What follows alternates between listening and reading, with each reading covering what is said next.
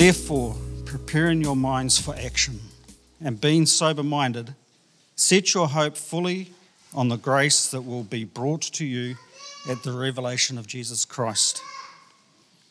As obedient children, do not be conformed to the passions of your former ignorance, but as he who called you is holy, ye also be holy in all your conduct. Since it is written, you shall be holy, for I am holy. And if you call on him as Father who judges impartially according to each one's deeds, conduct yourselves with fear throughout the time of your exile, knowing that you were ransomed from the futile ways inherited from your forefathers, not with perishable things such as silver or gold, but with the precious blood of Christ, like that of a lamb without blemish or spot. He was foreknown before the foundation of the world, so as made manifest in the last things for the sake of you, who through him are believers in God, who raised him from the dead and gave him glory, so that your faith and hope are in God. Having purified your souls by your obedience to the truth for a sincere brotherly love, love one another earnestly, from a pure heart, since you have been born again, not of perishable seed, but of imperishable, through the living and abiding word of God. For all flesh is like grass, and all his glory like the flower of grass. The grass withers and the flower fails, but the word of the Lord remains forever. Thank you, Brian, for reading the scriptures this morning. As Sam comes to bring the message to us, Sam, thank you for bringing the scriptures to us, the word of God to us this morning. I'm just going to pray for you as you bring that. Heavenly Father, we thank you for your word. We thank you for the blessing it is to us. And Lord, may, as a congregation, may our ears be opened, may our hearts be opened to hearing your word. Lord, may it change us. May we be different people because of knowing your word and hearing your word. Lord, as Sam comes and brings the message this morning, we pray that you'll give him clarity of mind. Lord, that you'll the message that you've laid on his heart will be clear. And Lord, we commit him into your hand. And Lord, we commit ourselves into your hand also. Lord, that we will be changed by your word. We pray this in Jesus' name. Amen. Everyone, is that going? Yep, there we go. My name's Sam, if you don't know me. Somebody asked me this morning, do you get nervous before you preach? And I had to think about that for a second. The last 3 times I've preached at Hukanui have actually all been to a camera, so it's been very different to this. It was not until back in 2020, I think, when I preached for the first time here that I was in front of everyone. But it's good to be here, it's good to be back together, and let's get to it. So our passage this morning, 1 Peter 1, 13 through to 25. We're carrying on our series titled, Who Are We? And we're just going to get straight to it because this is the part of the sermon which I find the hardest, trying to think of something to lead into it. Let's just read verse 13 together again. Therefore, gird up the loins of your mind, be sober and rest your hope fully upon the grace that is to be brought to you at the revelation of Jesus Christ. This verse is a bit of a transition point between what we've talked about last week with Jeff and what we're going to be getting into today. And it's a little bit of a pep talk, this verse. It's kind of preparing everybody for what's about to be said in the next little 10, 12 verses. So we're just going to go through that quickly somewhat as a preparation for us, and then we're going to circle back to it again at the end. Therefore, because of such a great salvation that we've heard about last week, because of all those wonderful things about it, which Jeff spoke about last week, because it's so great that angels desire to look into it, gird up the loins of your mind. Your translation might say something like be alert or prepared for action. My translation's a little more literal. Understandably, they don't translate it this way because the meaning of it can be a little bit lost on us. But what it's referring to is in the first century where men would be wearing long tunics or cloaks. As they went to work, they would pick up what hung down beneath their knees and tuck it into their belt and preparing to do some sort of strenuous activity. So it might be when they're about to do some work on the farm, they might be running to take a message, but they would want their knees uncovered and full movement to be able to do that. Hence why I'm wearing shorts this morning. I like how this translation gives us a real sense of the work that's to be expected here. So therefore, gird up the loins of your mind, be sober. It's Christians, it's our job to be on the job 24/7, prepared for action, and rest your hope fully upon the grace that is to be brought to you at the revelation of Jesus Christ. Fully is a very strong word it uses there. It doesn't allow us to place our hope in anything changing in this present moment. It's placing all of our hope in something that's to come. Peter's assigning every single piece of these churches' hope to a future event. Now that's quite interesting when we consider the position of this church. You've heard, I think, at least in 2 of the last 3 sermons, about the Emperor Nero that these churches were living under and operating under.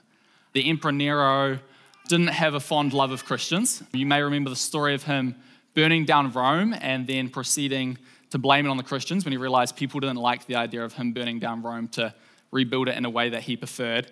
And he had them burnt at the stake for this. This is the emperor, this is the reign that these Christians in Asia Minor, these churches that Peter's writing to, are living under. Yet he doesn't assign any hope to a change of government, a change of ruler, some ease from this pain, but instead he assigns all of their hope to something that is to come. He assigns all of their hope to the coming revelation of Jesus Christ, the time where there will be a righting of all wrongs, not the ease from a few. The final hope in that all which is wrong will be dealt with, not a partial hope, which may bring us reprieve. All right, so this is our preparation verse, and it's all said to prepare us for what's to come next. He does this because he's getting them ready to present them with the key idea of this message, and the key idea comes in our next 3 words, as obedient children. This passage that we're going to go through is all about, that's one critic, as obedient children. It's all about our identity of who we are as children before God. He goes on to say, not conforming yourselves to the former lusts, as in your ignorance, but as he who called you is holy, you also be holy in all your conduct, because it is written, be holy, for I am holy. This passage is all about family identity, like I was just saying. It's all about our position before God as his children and living under that. And as we go through this series titled, Who Are We?, this text presents us with one aspect of who we are. We as individuals and we as a collective of Hukanui Bible Church are children of God, living before God as our Father. When I prepare a sermon, I like to have multiple translations with me. I like to have probably 3 or 4 translations just to look at as I read. It helps bring clarity to what I'm reading, and I think it helps me to not base a major point off a word that might just be translated like that in one translation. And as I came to this passage, I noticed something very different, very interesting about how these passages were laid out. And it's actually in the title, which I know isn't the inspired word of God, so you can dismiss this if you want. But 3 of the 4 translations I was looking at had the title, Be Holy, or Calling to be Holy. But one had a slightly different title, quite different actually. It labeled it, Living Before God, Our Father. Now, to be clear, I'm not advocating for that translation or anything, but what I'm noting is the contrast of how we could come to this passage and how we could read it. And it's not that these titles are in opposition to each other, they're not opposites, but they present quite a different way of which we can approach this. Living under God our Father does mean that we'll ultimately live a holy life, but what I think it presents differently and better is that it's because of our identity that we choose to live this holy life. It's a product of who we are. We're not being someone, we're not acting as something to be someone. We live under God our Father, and therefore we seek to be holy. We not seek to be holy to live under God our Father. We can't live in a way to give ourselves our identity. We have our identity, it comes first, and then we live from that. We are children of God. We're adopted by him. We've been brought into his family at the highest of prices. And this is the most important thing about us, what God has done for us and where we now sit before him. And it's not how we act, it's that truth about who we are. And that doesn't take away from any importance about holy living and that call. It's just placing them in the correct order. We are who we are, and then we live as a result of who we are, not the other way around. So we live as members of God's family. We're still growing up, we're still maturing. We're still looking forward to the day when Christ, our brother, returns and he completes the good work in us that he has begun. But until that day, we continue to remember our position before God, and learn what it is like to be a part of his family. So the question we naturally have to ask ourselves, and what we're going to be going through this text with in mind, is what does it mean to live before God as our Father? And I think Peter identifies two major elements in this text, which is what we're going to be looking at. As we move forward in our passage to verse 17, we see this. Let's read it together. And if you call on the Father, who without partiality judges according to each one's work, conduct yourselves throughout the time of your stay here in fear. The if here, it might make it sound like they have the option, or like maybe you're calling on God. It's actually more this idea that they are calling on God, and it's therefore because you call on God, do this. The NIV translates it since, which might be more helpful. But what happens in this verse is we have presented to us a balance here between God, who is our Father, and God, who is our judge, whom we should fear. Now, Jeff talked last week a lot about keeping things in the balance, and we've got that same task again here this week. We approach the creator of the world, the God who was before all things, who set the stars in the sky, the holy God, and we call him Father. And we're not going to stop and consider that for a very long time, but I also don't want to brush over that. The God who has been since eternity chooses for us to have that relationship with him. He chooses to adopt us. He's chosen to be able to bring us into that relationship at a great price. Yet he is also, at that same moment, our judge.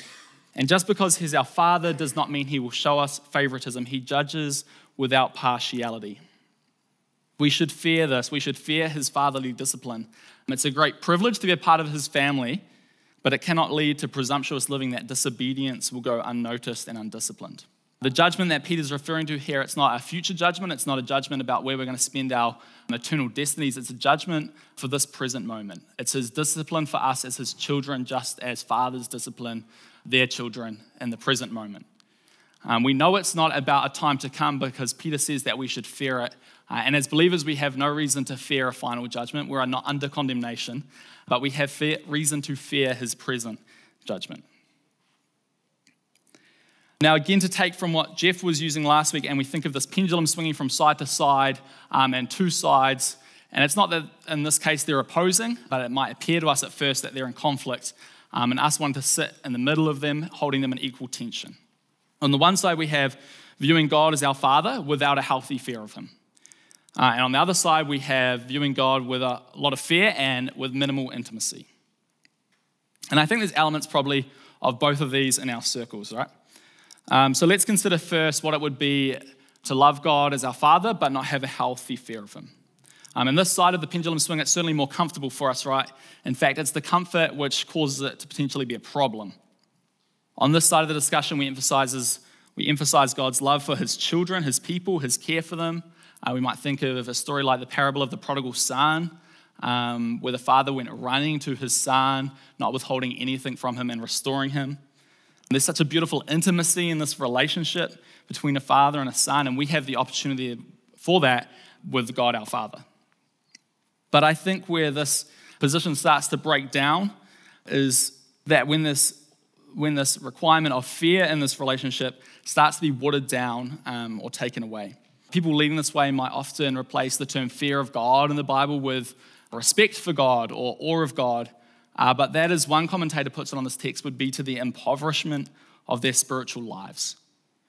The Greek word used here is phobos, where we get our our English word phobia from. And it's a word used in the New Testament which I think leaves no room for this interpretation. It's the same word used to describe the disciples in John 20 when Jesus has been killed. They haven't seen him again. They have no idea that he's been brought back to life, and they're hiding together from the Jews. And this word is used describing their fear of the Jews. It would be silly to try and replace that word with respect for the Jews or awe of the Jews, wouldn't it? We have to learn and seek to understand what this biblical commandment to fear God means. But if we go back to the other side and we swing our pendulum back the other way, we see something very different. On this side where there is fear of God but no intimacy with him, we see other problems arise. Often people on this end of the spectrum will live very legalistic lifestyles. This is an idea that people have about the God of the Old Testament, that he was a figure to be feared but not addressed tenderly. These people do their best to remain obedient, but they're full of bitterness and sorrow as they don't lead into the one relationship that can sustain them in living out the way that God has prescribed. There's little love and affection towards their Heavenly Father, but a fear which drives their actions. And on this side, just as fear, I think, can be watered down to respect on one side, I think on this side it can quickly be turned to terror. And that's not the fear Peter is speaking of. Fear does not have to contradict confidence. Fear does not have to be in opposition to love. I love to surf. I love the ocean. And the ocean requires of me to have a healthy fear of it. If I don't, I'll quite likely at some point drown. There was a day just a couple of weeks ago when I went out for a surf with my friend Josh. And on this particular day, there was a very large tide and there was some very large swell. And what that means is there's essentially a lot of current and it makes the ocean quite a dangerous place to be. And we sat in the car park in Raglan at Manu Bay for about 20 minutes just watching these waves come in, trying to decide if we were going to go out. Now, there were only 2 people out in the water, and if you know anything about Raglan and surfers, that's very unusual for there to be that few. But there were about 20 people sitting in the car park watching, also deciding if they were going to go out. Now, we decided, hey, we're probably not up for this, so we actually drove around the corner. We surfed a different break, a little more mellow, because we have enough fear of the ocean to know that getting into it in that situation, in that particular place, wouldn't be a good idea. Now, that didn't stop me from loving the ocean. I still loved the ocean, but my fear of the ocean informed how I should act. Now, you might think you could swap the word respect for the ocean in there. Firstly, I'd tell you don't know anything about the ocean. Secondly, I would say it's still a poor analogy because no matter what analogy we make for this, the God who we're comparing it to is going to be far more powerful than the ocean he created. We're going to have far more reason to fear him. There's no judgment of gods which is left to luck or chance like something in the ocean might be left to. And naturally, we fear what we don't understand. That's natural for humans, and we should fear it because we don't have control over it. And in God's case, his power is greater than we understand. His love is greater than we understand. His discipline is greater than we understand. Every attribute he has is greater than we understand. And I think there's a reverence involved in this in the acknowledgement that we do not get him. He is other to us. God is undoubtedly bigger in every sense of that word than we can understand. And naturally, we should fear that. The disciples, the Jews, the prophets, they were all rarely correct around how they thought Jesus or God in the Old Testament was ought to act. They got that wrong time and time and time again. Jeff spoke last week about reading the signs of the times and how they failed to do that at the coming of Jesus. And yes, we have the opportunity to do better with different things, but we're definitely not going to get everything right. We do not get him. He is different to us. And I'd hate for us to be a church or people that have God in this little box of how he acts and what he does, and we think he is predictable and that we understand him and we limit him in that way.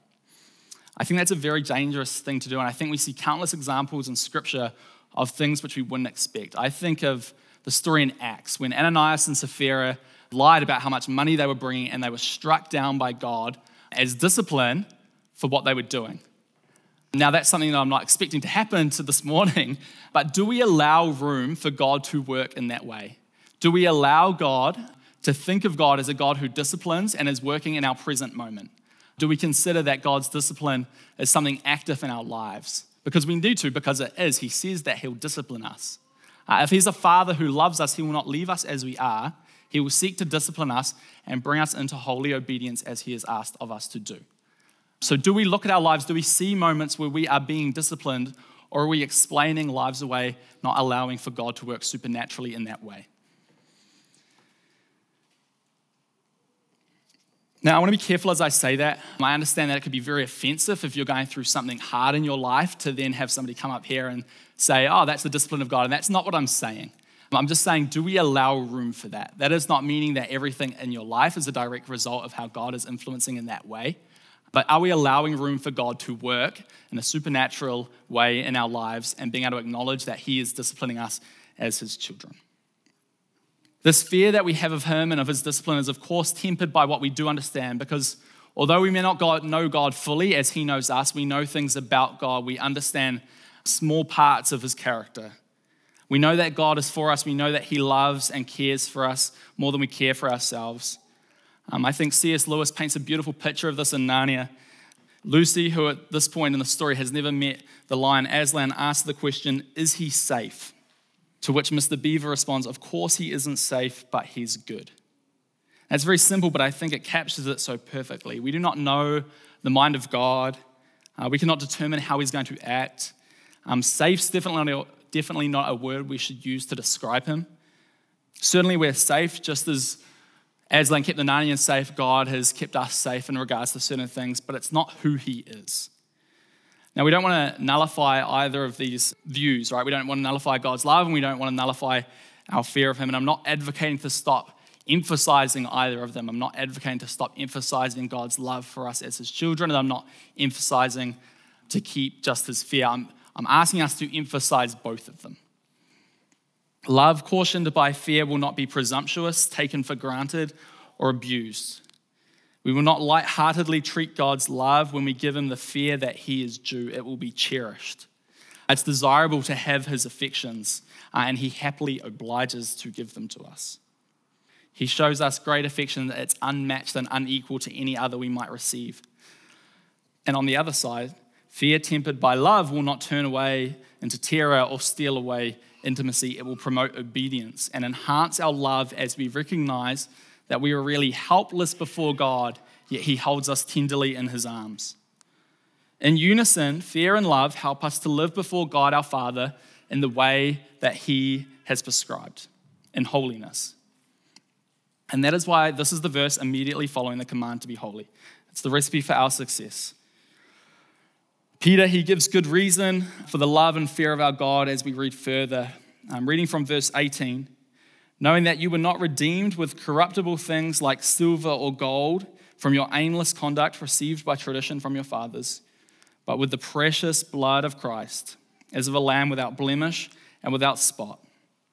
He indeed was foreordained before the foundation of the world, but was manifest in these last times for you, who through him believe in God, who raised him from the dead and gave him glory, so that your faith and hope are in God.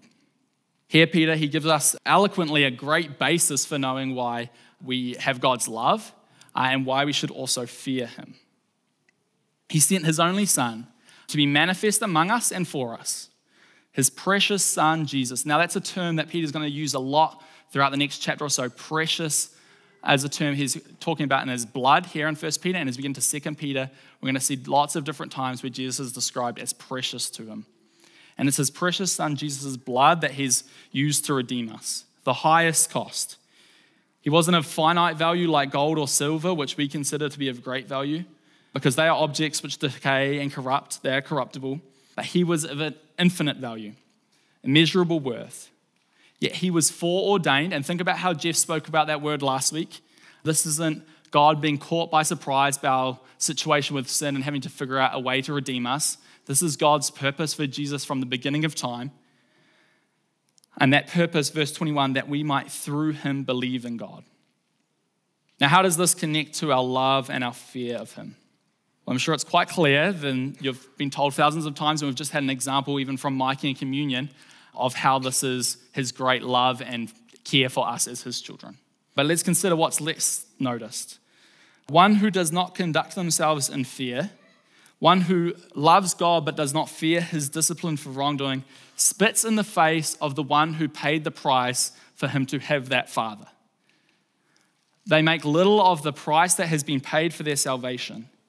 Now, I hope as I say that, there's some part of you which maybe churns with a little bit of anger about that somebody would spit in his face for what he has done. How dare someone belittle the price of our salvation? How dare someone belittle the price that Jesus has paid? And that's a good thing to feel that. I think the Almighty Judge of the universe certainly feels that way, and that's why he will judge those who do not fear him and scorn the price he has paid to adopt us as his children. God has paid a great price for us. We know his love by it, and we must fear to ever scorn it. It's this fear that will keep us in obedience and will teach us to love him more as we see that obedience is what is best for us.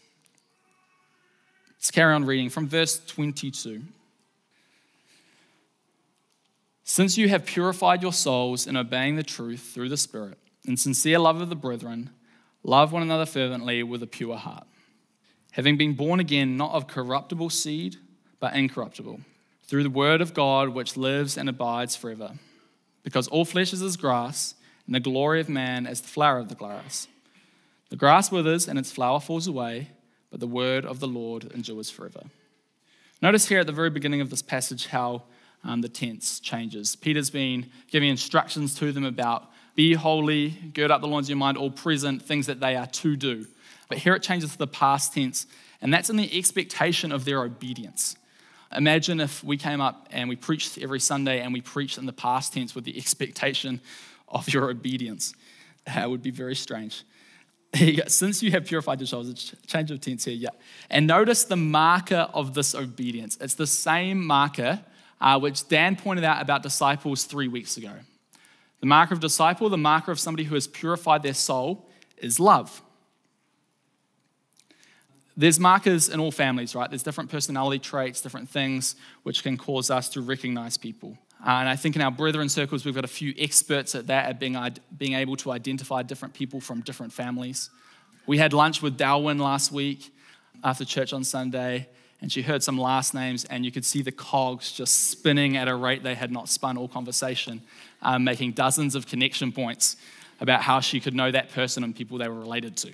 Now, the defining feature of God's family, it's not a last name, it's not how we look, it's holiness, it's love. That's the marker that we've been given. If we live before God our Father, being intimate with Him and fearing Him, the marker in our lives will be love. It's the defining trait of God's family. It's the result of a purified heart.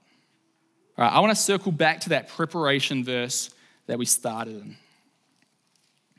Peter instructed his readers to be prepared for action, to be alert, to be setting their hope on the revelation of Jesus Christ.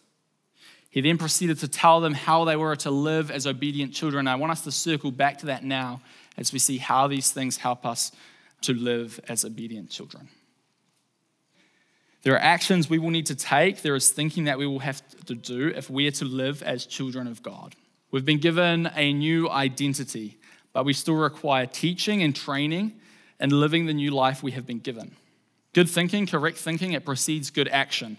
And we've talked about some good thinking here. We've talked about how we need to consider ourselves in relation to God as our Father, coming before Him and loving the intimacy that we have between Him, the importance of that.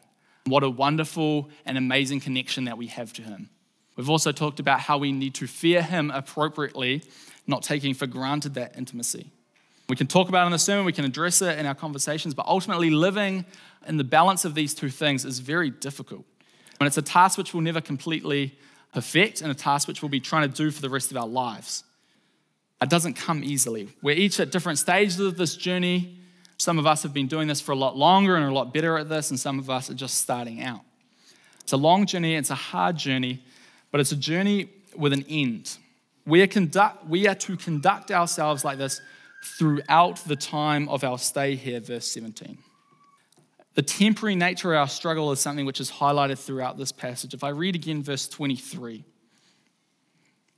having been born again, not of corruptible seed, but incorruptible, through the word of God which lives and abides forever. We were previously born of something corruptible, the flesh. And sin has corrupted our bodies, and we know that sin leads to death. But we have been born again into a new family, and we have a new body awaiting for us. And it's through the word of God which this has happened, which lives and abides forever, something incorruptible. Redeemed not of corruptible seed, but incorruptible. And it's in the incorruptible that we place our hope throughout the struggle. We place our hope in the return of the firstborn. We place our hope in the one who conquered the incorruptible, who is brought back to life in a body that will last forever. We place our hope in Him because we're walking through a journey which He has already walked. Because it's not going to be easy and it's not going to be hard. We're called to be a part of a family which is set apart, which is different. And we have an example of how to live as a part of that family. And we have something to look forward to as we struggle through it. Now, I want to ask some questions as I close. I'm not one to stand up here and preach application in the sense of this is exactly what you should do and this will help you to live in this way.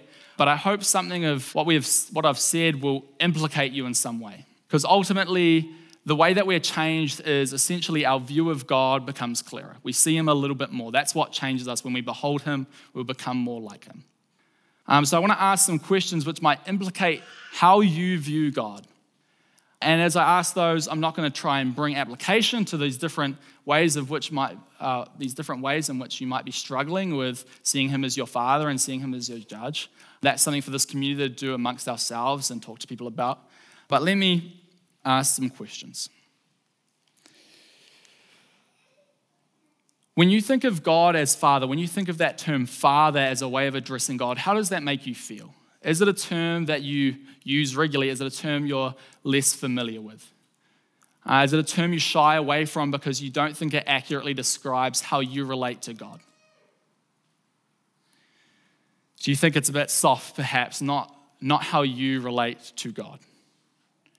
On the other hand, when you hear of the term fear of God, is it a term that makes you uncomfortable?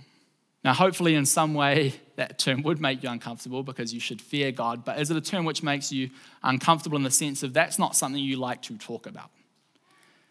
Is it a term you like to change into respect of God? Have you made it something that is comfortable? Would others identify you as a part of this family, as a part of the children of God, by the marker of love?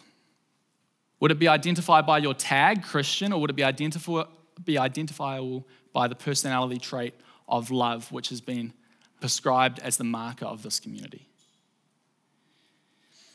I'm not going to try to answer those questions like I was saying. That's what this community is for. Perhaps awkwardly ask somebody during morning tea, do you address God as Father? I can't stand up here and appropriate responses to each of these, but that is what we have this community for, and that's a beautiful thing that we can do. Let me pray. Dear Father, we thank you that we can come before you and call you Father. We thank you for the great honor, the privilege that it is to come before you in this way, that we can have confidence as we come before you, knowing that you care for us, that we can call upon you and you meet our needs. But Lord, we also consider how you are the almighty judge of the world.